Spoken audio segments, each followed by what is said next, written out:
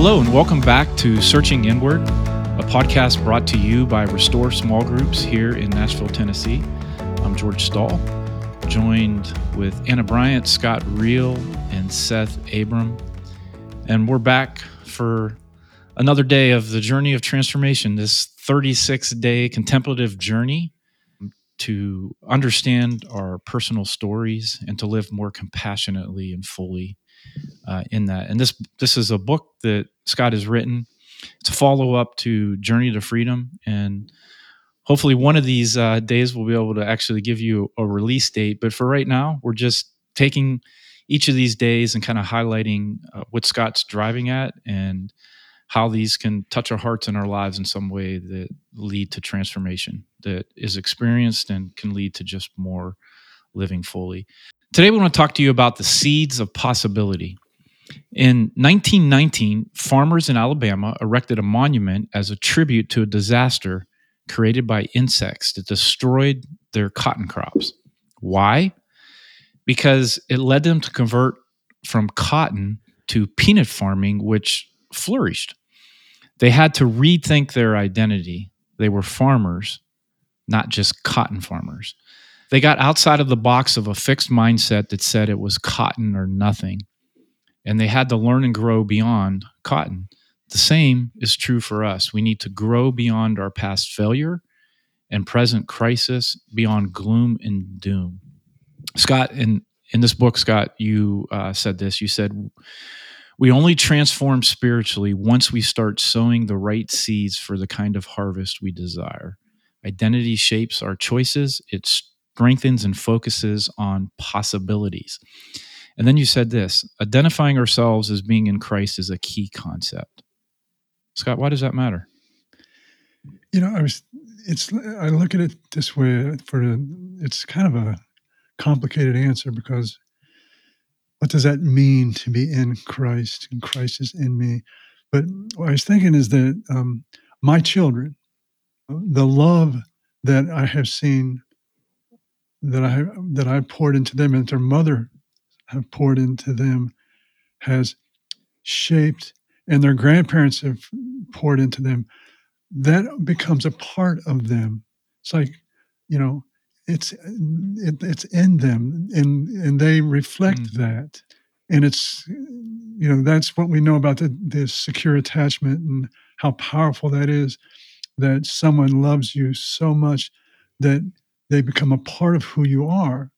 My children will always, they're a part of me physically, spiritually, and mentally. They're a part of me, and the love that I poured into them.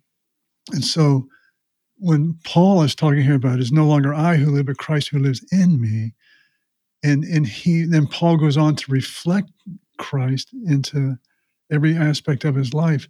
And so how does Paul go from being a person who persecuted Jews and hunted them down and was against Jesus, to being his greatest advocate, is when Christ became a part of him? And I think that's the power of grace. And I go back to the beginning of this journey for me 25 years ago, when I read Addictions of Grace by May, and May made that statement that's still to this day so profound to me, when he said that grace is the most powerful force in the universe. And I really believe it's because it becomes a part of us, that Christ is in me. And as that is manifested into a physical reality and into my neural pathways, into my brain, it's how I'm looking through his eyes. I'm loving through his heart and his touch.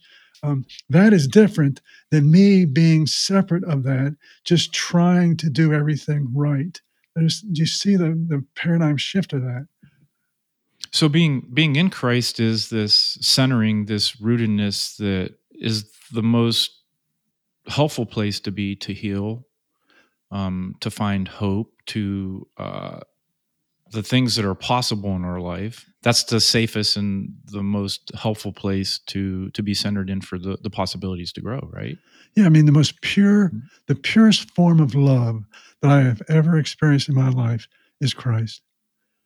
And the most purest form of goodness and all the things that I long for are in Christ. So if I see that he is in me and a part of me, that's the dignity of that, it's integrated into who I am. It's in my very being. Golly, what a way to love myself.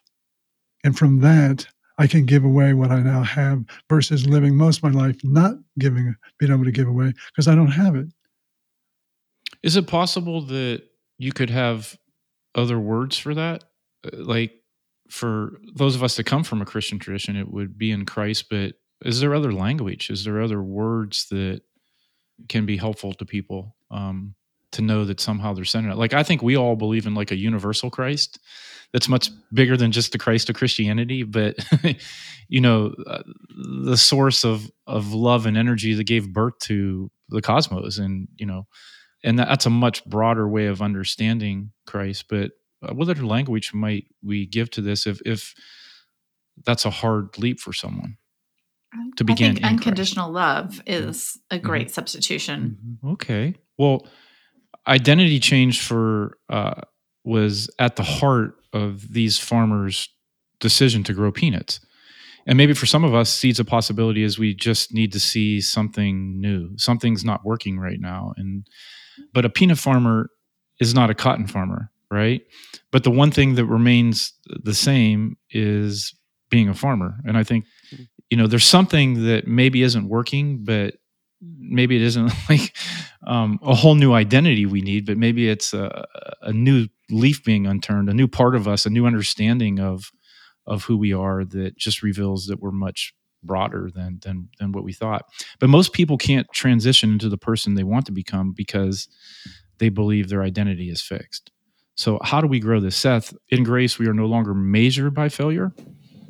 And this is an important thing. A question we need to answer if we're really going to grow. But when we make a mistake, do we identify more with the voice of accusation or the voice of possibility? Right? That's so central to which way we're going to go. Yeah, absolutely.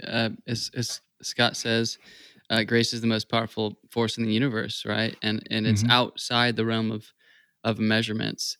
And I think when you understand that the practicality, if you will, of grace is for our wholeness, then I think you understand that wholeness doesn't mean perfection.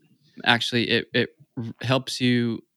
Grace helps you realize that mistakes are integral to life, to being a whole person, to being a healthy person. And I think this concept of grace then invites you into the identity that you already are, beloved, without doing a dang thing, without doing anything. You already are. Brennan Manning says that God loves us as we are, not as we should be.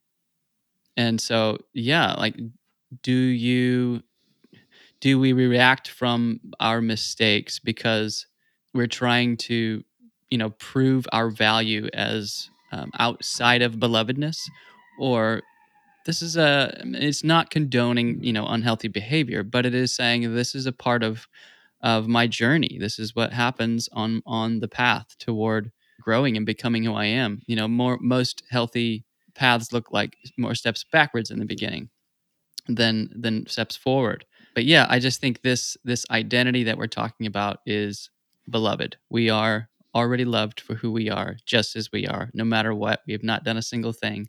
We just are loved. That's us. What I love about that, Seth, is that what I was thinking is that if Christ is in me, if we are one, it's permanent. I can't do anything to lose it. It's who I am. And I think that's a big part of transformation, just becoming aware of this is here. Christ is in me. It's much easier for me to operate from that mental mindset that, I can't screw this up like I can screw up everything else because I know that I can screw it up with you guys. And there's a possibility that you guys, but I can't. If Jesus is in me, Christ is in me, if we are one, I don't earn it. I can't lose it. It's who I am. But I think that for Paul, when the scales of his eyes fell off, he really saw this truth. And I think for many of us, for me, with the scales falling off my eyes, were I started to lose shame, and grace penetrated that, and I'm you're mine, Scott, and on your worst day and on your best day and every day in between, there's nothing will ever. What you said in that last podcast, George, nothing can ever separate you from my love because we're together in this. So the seeds of possibility for you, Scott, is how shame is hindering the experience of being just in the presence of Christ, because you don't have to earn it. You're already in it, and shame somehow gets in the way of possibility, doesn't it, of what you could become when you believe that voice. It's operating, as Thompson says, to thwart that plan. Shame is destructive. I think Wow. that also ties back into what we believe about God. Like, do we believe that God is love, or do we believe that God is expectation? Right? Because if God is expectation of us, for us, that we can't possibly live up to, then that's going to just lead to shame and defeat. But if we believe that we are loved unconditionally, and that is in us and part of us and can't be undone, or we're going to show up in the world really differently. Yeah. If I could also piggyback on that, because it's what we are all doing and it's fun. I ask my kids this thing every night before they go to bed: who are you? And before their name, they know to say, I am loved. And Wow. and it's this thing where, I'm trying to build into their psyches, their subconscious, like, I know who I am. And we use that kind of groundwork, and I ask them, like, or at least they understand, like, the reason people do things that maybe aren't good is that they're forgetting who they are. And so I think one way to draw it back to this is that seeds of possibility are that we're always forever being invited to remember and realize who we are, beloved. Wow. Let's just go ahead and give you the Father's Day award right now. Good in September right for June next year. Yeah, that is good dad. that is wonderful.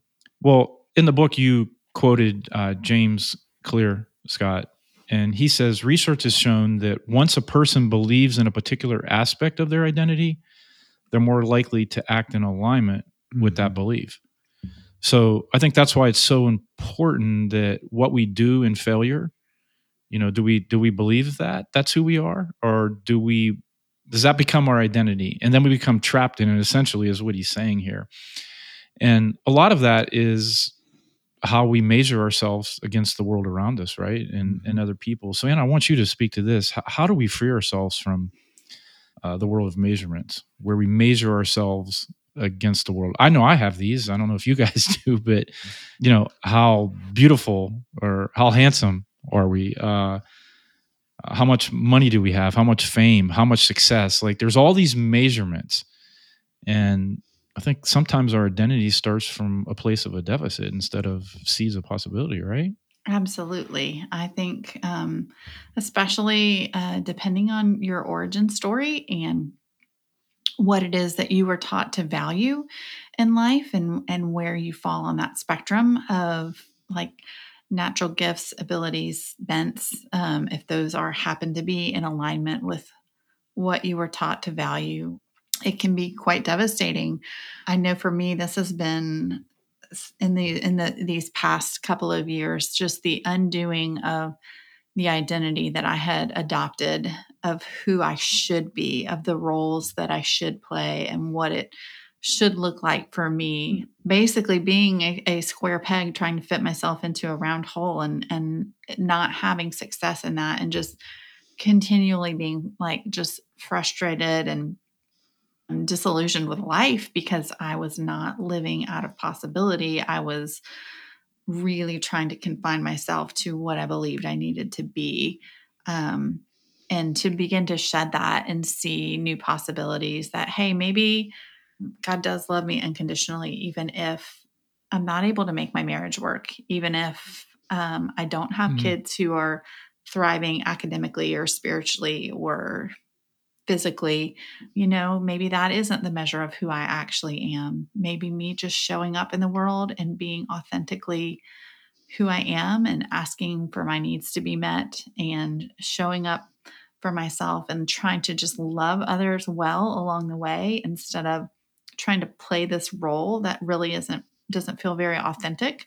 I am seeing the world and myself in a whole new way. And I do feel like there's just so much more grace in that, and so much more freedom in saying that, hey, like, it is okay if by the standards that I was given or handed as a child, like, this is what it looks like to be a good Christian woman. Like, you need to be married. You need to be a mom of kids who are obedient and are well dressed and well groomed and healthy and athletic and academic and all of these things, like these ridiculous measurements that the world uses.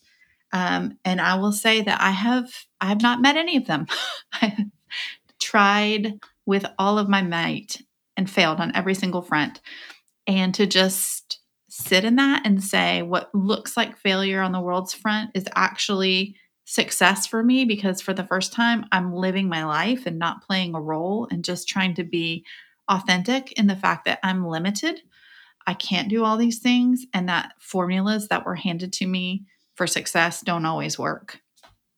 Let's hang out here for just a second, because I think you just said a lot there. And Seth, you kind of noted it too, that when we think of seeds of possibility, we always think that somehow it might be not having to accept things actually as they actually are, right? And it's like the notion of thinking about seeds of possibility when things aren't exactly like we hope them to be, to believe that that's possible would be a wonderful gift, because I think we wear ourselves out sometimes trying to work ourselves out of things. And even like we're created with limits. And so it starts with acceptance, right? Let's talk about that just for a minute, that seeds of possibility might actually begin in a place of brokenness, in a place where things aren't the way we would hope them to be. And that still could be a place where we thrive and where we grow and we could become more of who we are. It just looks different than what we thought, right? Right. Because maybe we've always been trying to be a cotton farmer, but we're actually meant to be a peanut farmer. And we wouldn't have known had the cotton crop not failed. Yeah. Tell him, Anna. It's good. By the way, I'm not a cotton farmer, it turns out. I tried really hard. Yeah, if I could on that, I think a lot of, at least for me, experientially in my life, one of the only ways that I have been able to distance myself from, the measurements of the world to try and fit in or live up to is exactly that, distancing myself. I've had to separate myself from what was passed down to me and what culture has told me in order to fit in, to belong, or to be right or good. Yeah. I had to separate myself from that in order to reconnect to reality. These are all, handed down, or, their interpretation of reality. And, if it doesn't actually on some level align with how it's supposed to work for me, then I'm operating with somebody else's stuff. Yeah. And I think that's going to catch up to you at some point. But I'm also, I think I've mentioned on here before, I was very drawn to the Christian monastics in high school, and have been since. One idea that not a lot of people know is that, there's an assumption that monks leave and forever they're always gone in the desert. Mm-hmm. The original monastics, they actually left so that they could return, because Christianity had become the popular religion of the day, and no one. It's like the Southern Christian. Well, it's just I'm a Christian because I'm from the South, whatever. And it's people like us who are like, this isn't just a religious part of my heritage. I actually want what I do and say and to inform, my how life. I live. How I live. And so I need to distance myself. I need to leave this in order to return to, to show that this is a real thing. This isn't just a Sunday thing. This is actually my life. And it informs every aspect. Scott, I would imagine that it's difficult for any human being to, and you guys use the serenity prayer a lot, at the end of your group meetings, which I find to really be beautiful. But I think it says something about it's hardship that's the pathway to peace, right? Isn't that, I think, part of the prayer? But I think it can be really difficult for any human being to understand seeds of possibility that, first of all, they're having to let go of something. whether it's a dream, whether it's an understanding. So help us here. Help us understand how seeds of possibility could grow even there.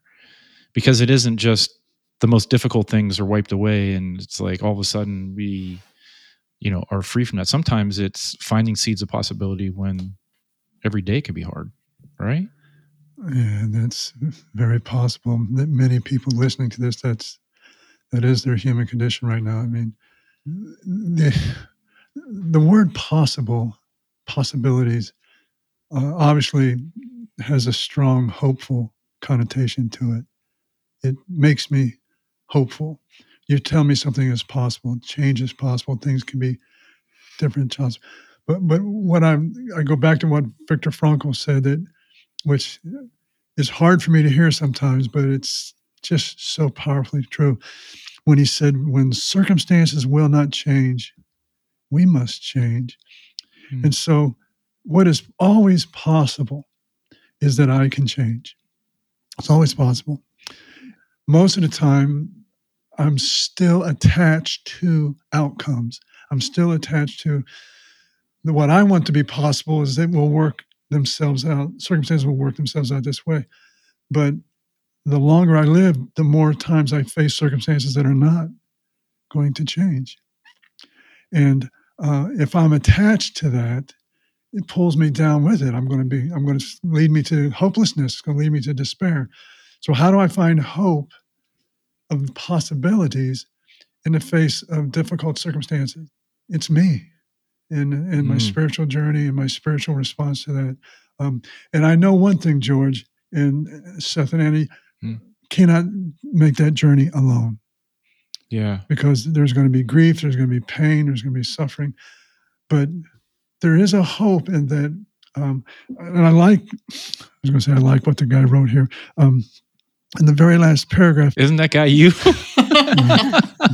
me and Rob. Are you going to quote yourself? Here we go. It says, if we do not detach ourselves from things in order to attach ourselves to God, but rather we become detached from ourselves in order to see and use all things in and for God. So that means even in my suffering, I can use these things. There's good possibilities that it can reflect some goodness and positive aspects of my life, even though it's not what I had wanted to see happen. Does that make sense? Yeah, absolutely. I that's. I'm not trying to.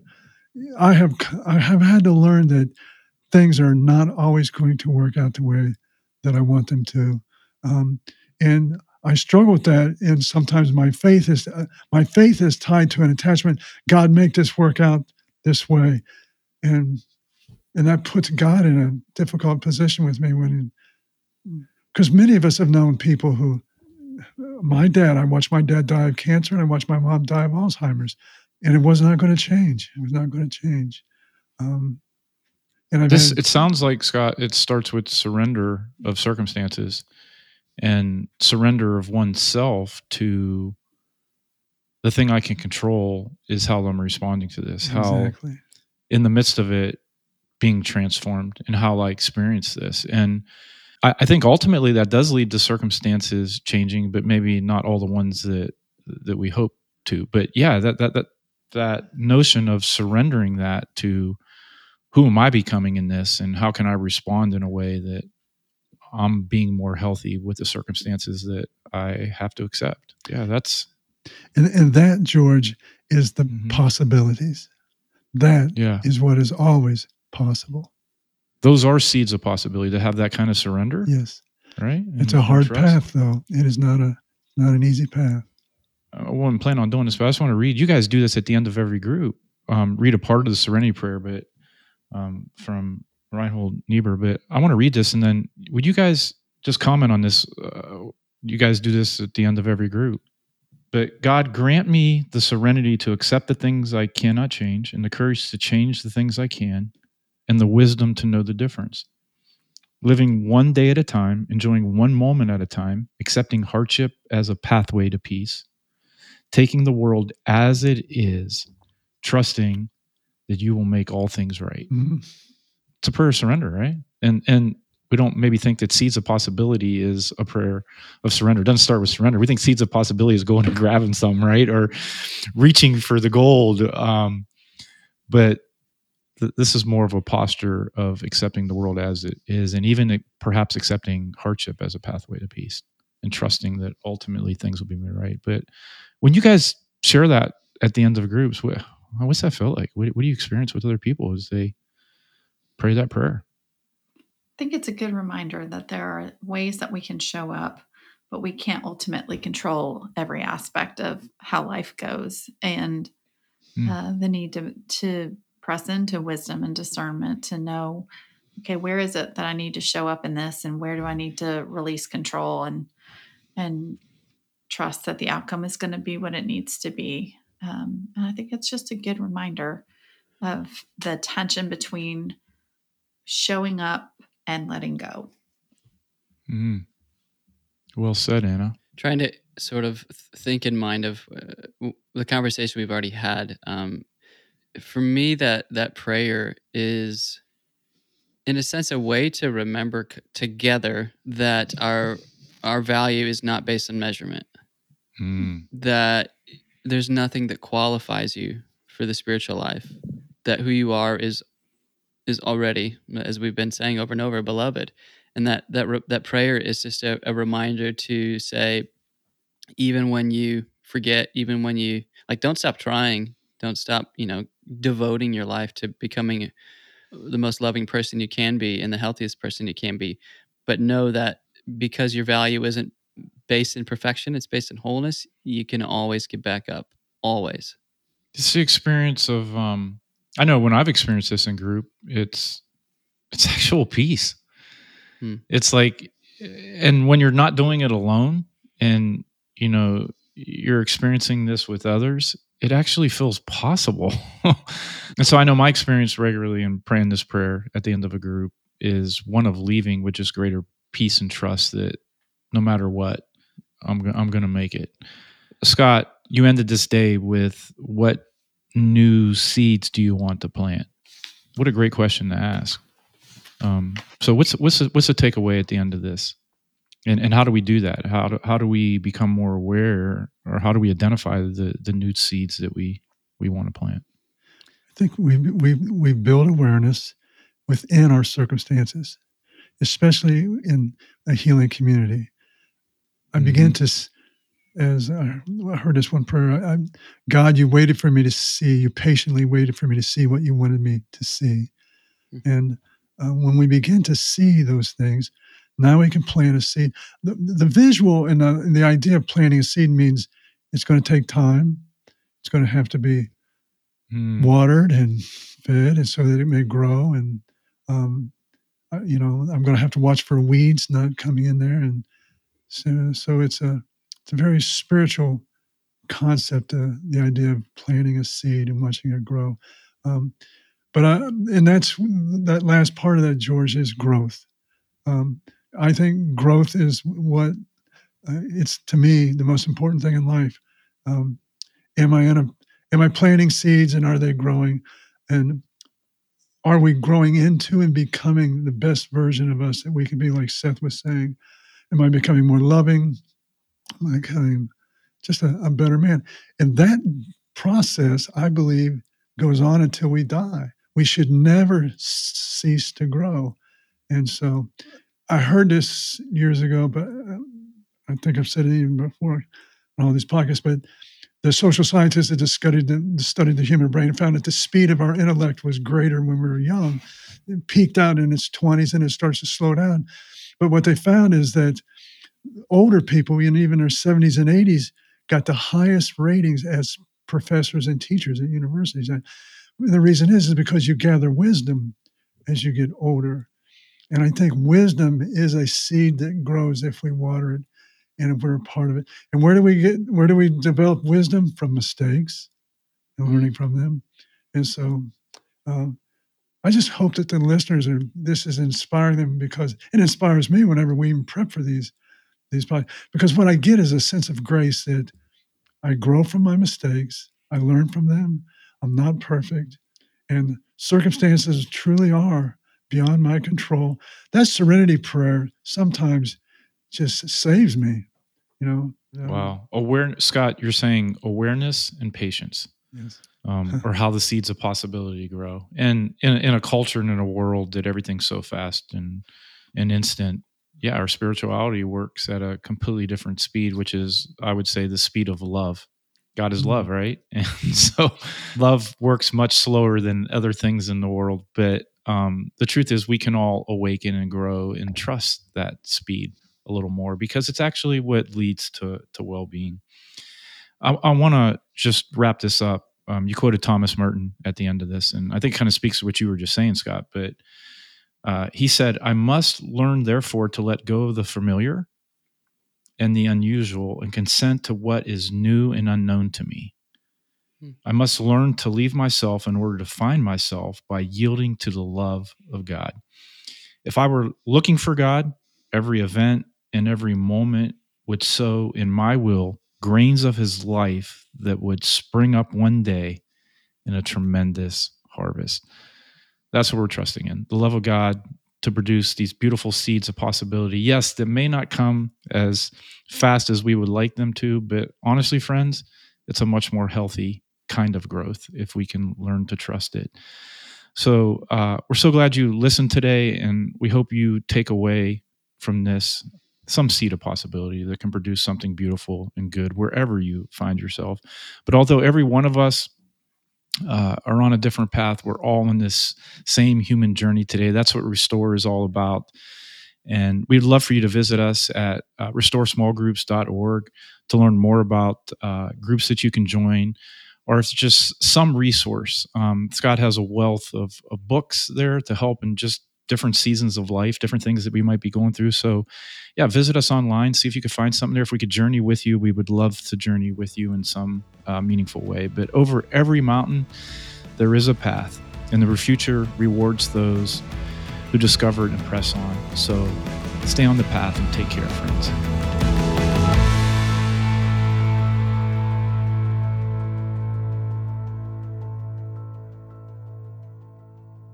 Farmers in Alabama erected a monument as a tribute to a disaster.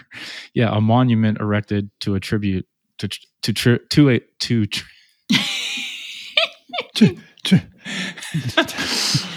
More outtakes for the end. It's great. Yes. Never too many outtakes. Hey, how come I'm filling them all up? You guys aren't. I must be doing too much talking. You're unfortunately, you're the one that carries the brunt of the responsibility to drive this thing.